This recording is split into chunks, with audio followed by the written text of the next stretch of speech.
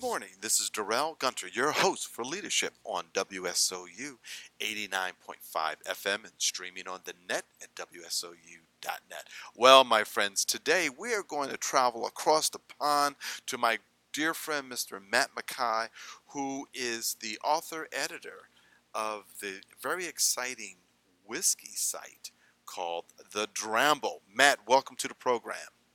Hi, Darrell. Thanks for having me on. I tell you. So how is the weather right now in the UK? Oh, it is scorching. It's looking like it's going to be hotter than 1976. It's crazy.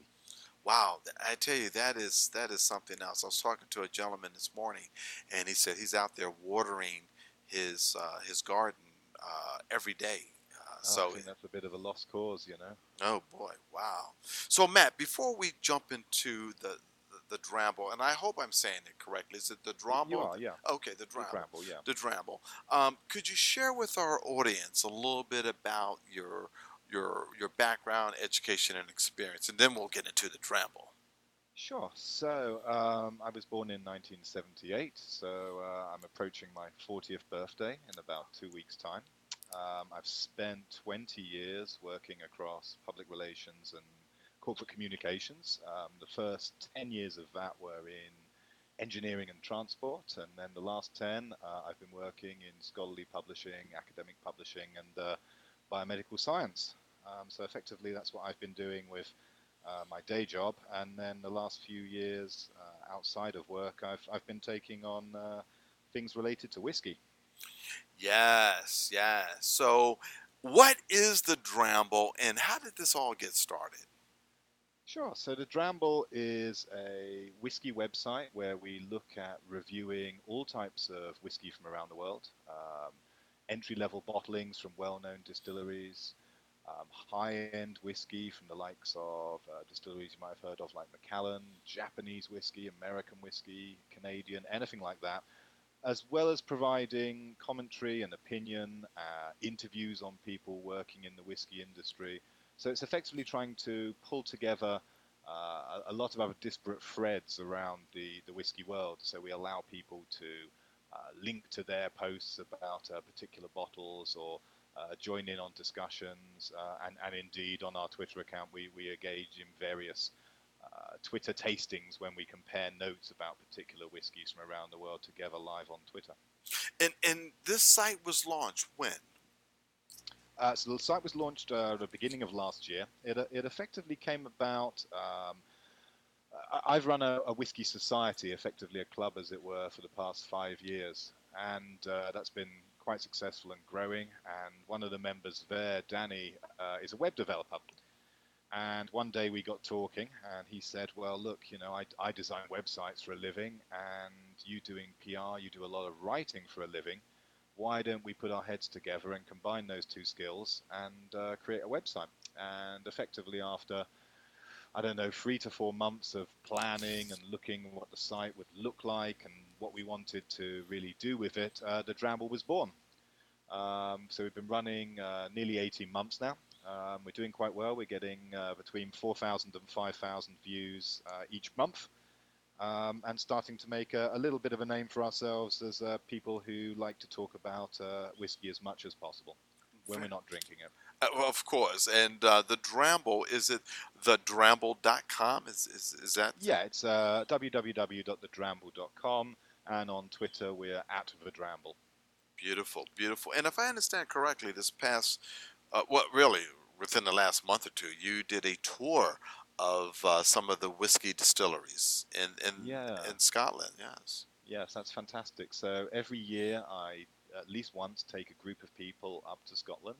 We go to different parts. There's many different regions, all with different styles of whiskey. So some of your listeners might have heard of Islay, where you have the likes of Lafroig, Lagavulin, Bowmore, lots of smoky whiskies on that island. And this year we went up to Speyside. So that's effectively the region sort of just southeast of Edinburgh, along the River Spey. It's the area in Scotland that has the most number of distilleries. There really are sort of 40, 50, 60 all around this long river.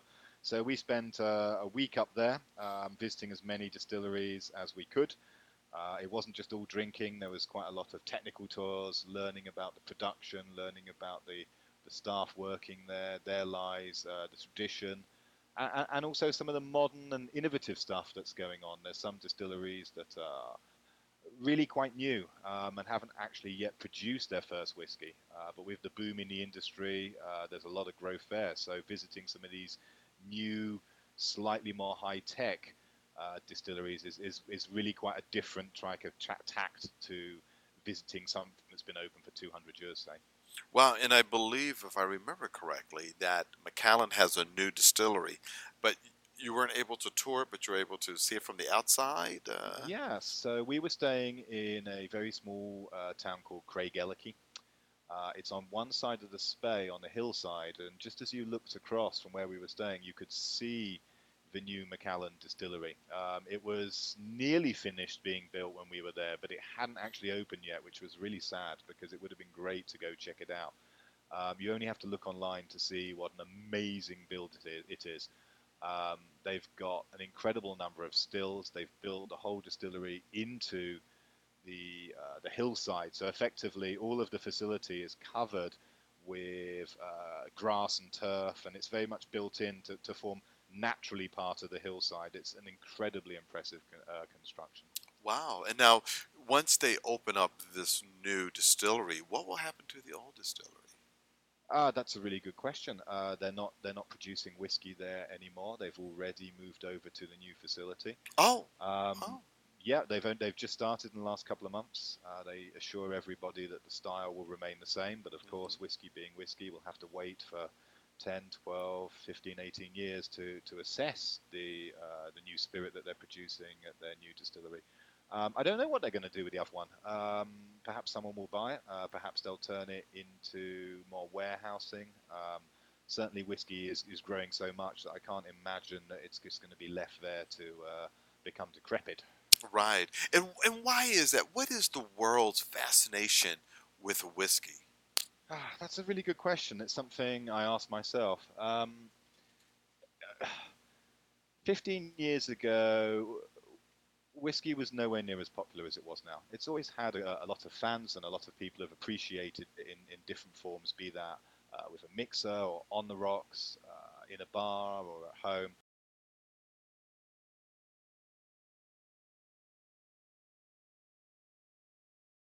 And I suspect that is partly due to just a global interest in class spirits. You've seen the growth of gin probably in the US. Likewise, bourbon, rum, and whiskey have all followed. But there is a sort of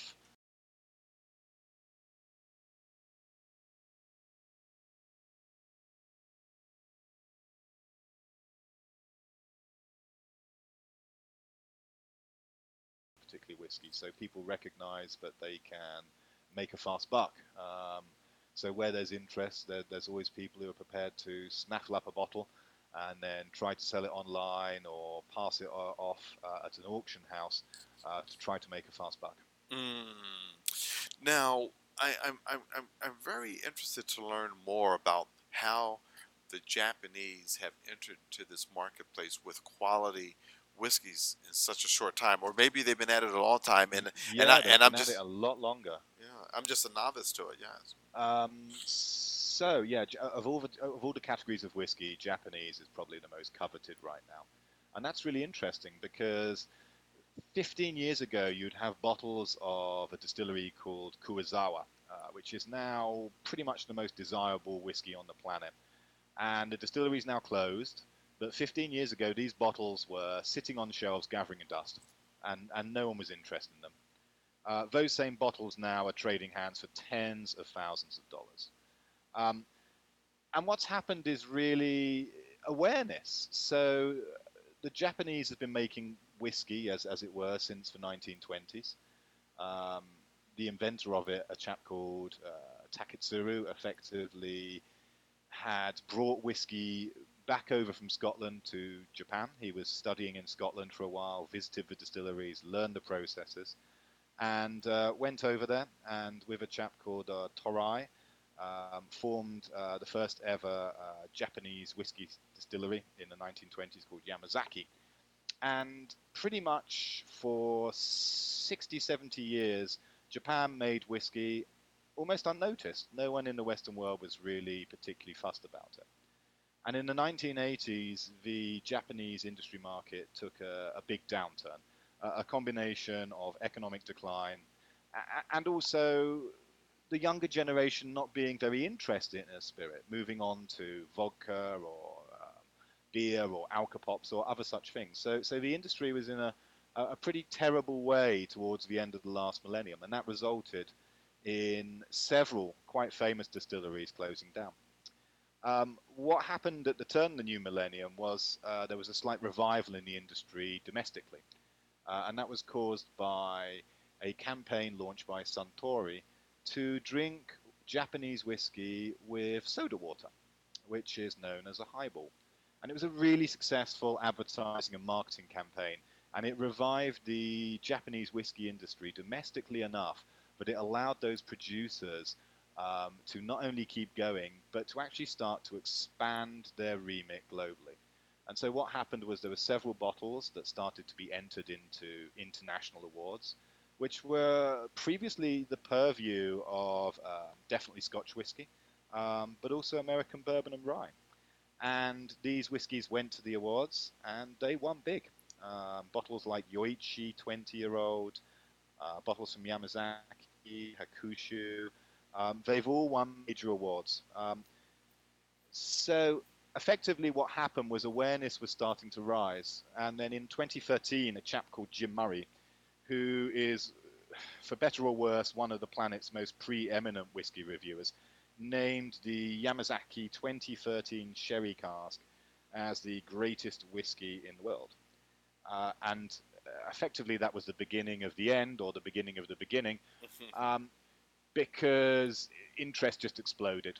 And people who had never even heard of Japanese whiskey were seeking it out, trying it, searching everywhere for a bottle. And so there's been an amazing success from this internationalization, visibility, and winning of awards on the international stage. But the result of that, where we find ourselves in 2018, is that the popularity is and desirability so high um, that all of the Japanese distilleries have run out of age stock.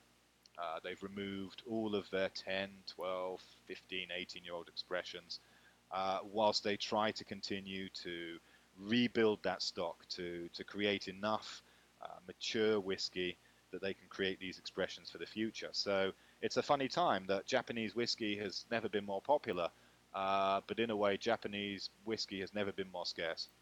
and unfortunately, that drives up the price, correct? Absolutely, and you'll see bottles that in the UK, for instance, Yamazaki 18, super lovely bottle, very desirable. I remember then when that cost 60 to 80 pounds.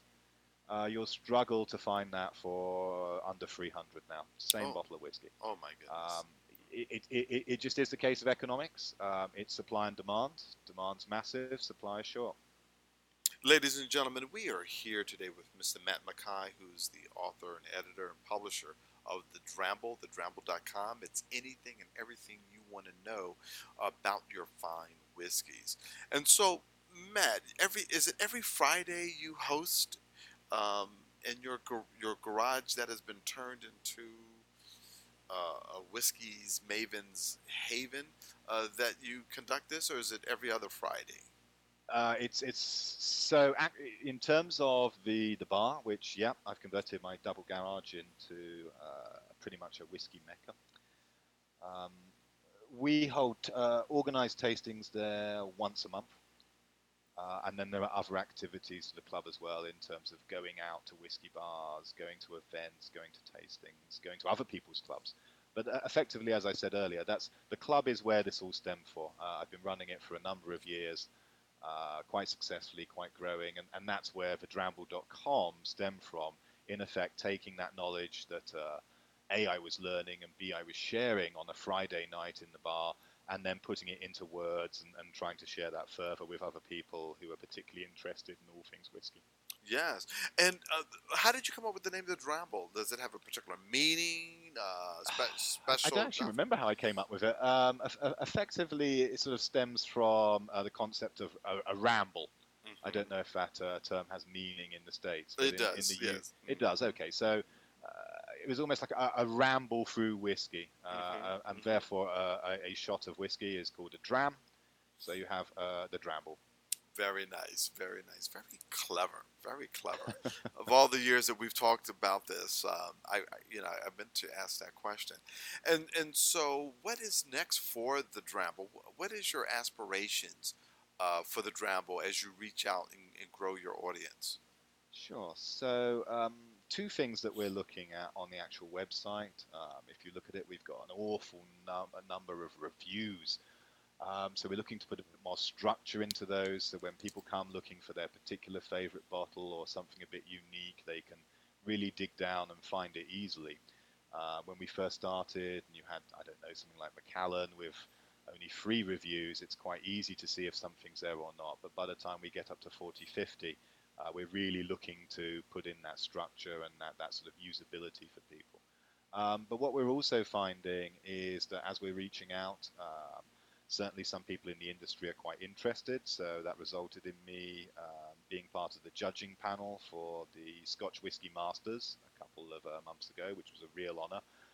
So we're finding that with the time that we're putting in, both writing about whisky, meeting the people in the industry, talking to other enthusiasts, that we're starting to become a little bit influential and a source that people would go to and would trust for their information on the whiskey that they're looking to buy or potentially think about. So the two things we're really doing are growing the site and then trying to get as much visibility and awareness as possible all the time, sharing a dram and hopefully having a laugh.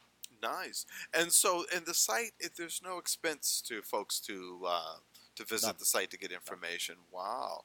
And do you happen to have special guests at your events in your whiskey mecca Yes, garage? indeed. So we try to mix it up effectively. So in order for people to really explore whiskey, it's important to be open-minded and diverse with your tastes as much as possible. I mean, some people don't like peat, and there's nothing you can really do about that. But what we try to do with the format of the meetings that we have is mix it up. So we'll have events where there's a theme. It could be based on price or style or region. And then attendees will come along and they'll bring a bottle that fulfills that category, that style, or the particular theme of the night. And then we'll try them all blind. All of the tastings that we conduct are blind. So we stick all the bottles in the bag. Only I know what they are. And then people taste them, write notes, discuss them, say whether they like them, describe the flavors, and then we reveal what it is. And that's a much better way, as far as I'm concerned, for appreciating whiskey, because then you go into it thinking about the structure of the liquid and the flavors and the feelings it evokes, rather than whether it's a pretty box or a brand that you know. So I definitely recommend that to anyone looking to explore whiskey in a sort of club environment. When we're not doing that, we then get quite a variety of brand ambassadors from both the distilleries but also independent bottlers. So companies who buy whiskey and other spirits from the distilleries and then bottle it under their own brands and sell it uh, effectively as a distillery would, but using different outlets. You can often find that independent bottlers will have some really interesting things, and they're certainly quite competitive on price in today's market. So we'll get a variety of brand ambassadors, both from distilleries and from these independent bottlers, to come along to the Whiskey Club. Um, we don't taste and blind them because they want to tell everybody about their expressions and why they've made them that way. But it's a really good opportunity for club members, particularly those who are a bit newer to whiskey, to really hear it from the horse's mouth and to understand why a distiller has made a product in a particular way, why they've marketed it in such a way, um, perhaps why it's priced in such a different way, although that's always a thorny question about most things. But yeah, so we mix up the club with lots of different types of events, and then twice a year, my wife runs the gin side of things, where we do exactly the same, but with gin tasting. So either bringing a bottle of gin and then exploring that, or having a brand ambassador along from a gin producer who will do the same as the whiskey and talk about the product and why they think their product is fantastic. Wow, that's awesome. Have you ever considered uh, to do a podcast or live video stream of your events that you have, because they sound very educational. I think that every time that you and I sit down to talk, I learn something new about Oh, that's whiskey. good. Yes, yes. Yeah, so they certainly are educational.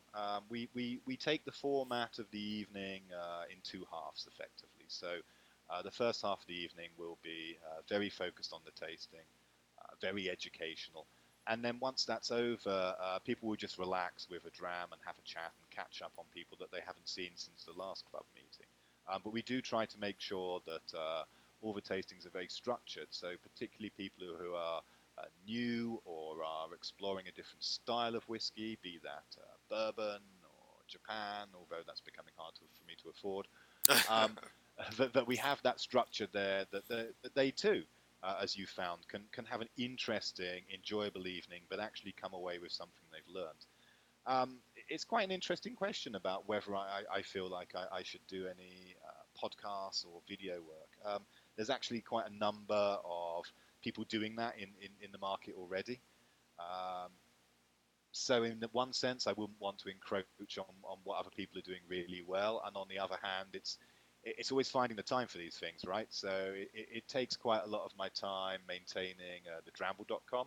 I post on the site 5 days a week. Every morning, there's something new on there, either a review, an opinion piece. So to try to do that and do some video or podcast work, yeah, I think that my wife's giving me a funny look. So it's probably a bit too much whiskey at that point. So we'll stick to it on text. I mean, you've got me on audio, which is a rare occurrence. Wonderful. And for the person who is the novice, Yeah. what is whiskey? How what is the process to make a good Scotch whiskey? And also, if you could, what's the difference between a regular whiskey and a blended whiskey? Sure. So I'll deal with those both at the same time, effectively. Um, Single malt whiskey is made from malted barley, which is fermented and then distilled at one distillery. I won't necessarily go into the processes of exactly what that means, but the fact that it's called a single malt means that the process takes place at one distillery. We'll come back to that. A blend has two types. So there might be a blended malt, and that's effectively when you take two or more single malts and you blend them together. So you create something brand new and unique using those expressions that might have been bottled as a single malt, but you've created them together to create something new.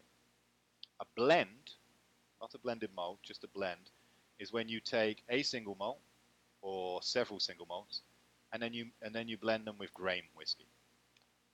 Blended whiskey, so that malt whiskey with grain, is and has and will be, I'm sure, the biggest selling category of whiskey on the planet.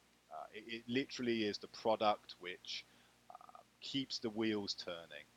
So by that, we're talking about things like Johnny Walker Black, Grant's, famous grouse. You probably have a whole selection in America that are different, but blended malts are the things that they might not set the world alight, but effectively all bars around the world have got a good selection of those because some people like to drink them neat, some people like them over ice, some people want to stick them in a cocktail. So they're really versatile beverages. But going back to a single malt, effectively what you're doing is you're taking the malt, you're leaving it out across the floor, keeping it moist, and you're allowing it to germinate, which is called malting. Then you're taking it and you're grinding it up to form a grist. So a percentage of the husks and the innards, the sort of the flour and the sugar within that barley, and that sort of percentage between husks and flour varies between the different distilleries and depending on what they want to get out. You're then going to stick that into a large tub called a mash tun. It's effectively like a swimming pool full of porridge. You're going to put really hot water into that several times, and that's going to cook and blend all those malts together into a wort. At that stage, you're then going to put that liquid into a fermenter and add yeast. And then, effectively, after a few days or nearly a week, you've made a strong beer. And that process is not too different to the process of making beer. It's the next stage that defines the making of a spirit from the making of a beer, and that's when you put it into a still. In the case of Scotland, I'm going to say that there's two broad types. You've effectively got a copper pot still, a really sort of famous shape that a lot of the people who have seen whiskey will recognise. You'd put malt whiskey through that. Or a column still, which is like a really large steel chimney, and that you'd put grain whiskey to. And there are reasons why you'd use the two different types of equipment that we probably don't have time to go into. But effectively, what you're doing with distillation is you're putting that beer under a lot of heat, and you're allowing those alcohol vapors to evaporate up the arm of the pot still, and then at some point it will condense back down. And as it does that, the alcohol percentage, because you have evaporated that off, increases. So you would do that in terms of most Scotch whisky twice. You'd put it through a wash still to get your initial alcohol, which might be, I don't know, 25-30% ABV, which is 50 to 70 proof. You'd then do the process again through a spirit still to refine that spirit further and to take it up to that strength that you're looking for, which at a minimum in the UK is 40 ABV, so 80 proof. But in some cases, you're going to be taking it a lot higher, because then you're going to put it into a barrel to mature it.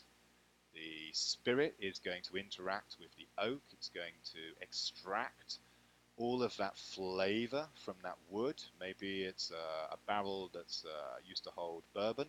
Maybe it's a barrel that used to hold sherry, so it will take some sweetness notes. But it will extract all that flavor, and at the same time, that spirit will also mature and age. It will relax. It will calm down from its state that it was in the still, which is highly agitated and hot. And then that stage of maturation, sticking it in a barrel and then leaving it in a warehouse in Scotland, it's a minimum of 3 years before you can call it Scotch whisky. But as you well know, some of these casks rather are left for much longer, 40, 50, in some cases 60 years. Yeah. That is awesome. That is what an education. What education. Ladies and gentlemen, we are here with Mr. Matt McKay, who's the editor, publisher, and founder of the Dramble. You can find more information about the Dramble on the Dramble.com. Matt, I want to thank you for coming on the program, and promise me you'll come back on the program to tell us about what's going to new and improve about the Dramble in the near future.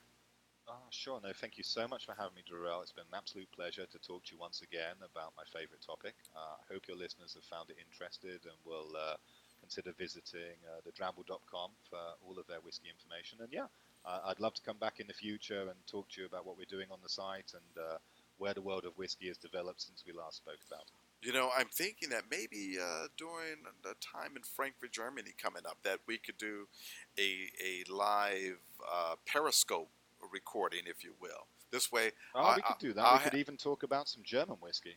There we go. There we go. All right. Well, thanks so much, Matt. Ladies and gentlemen. Thank you, Darrell. That wraps it up for this week.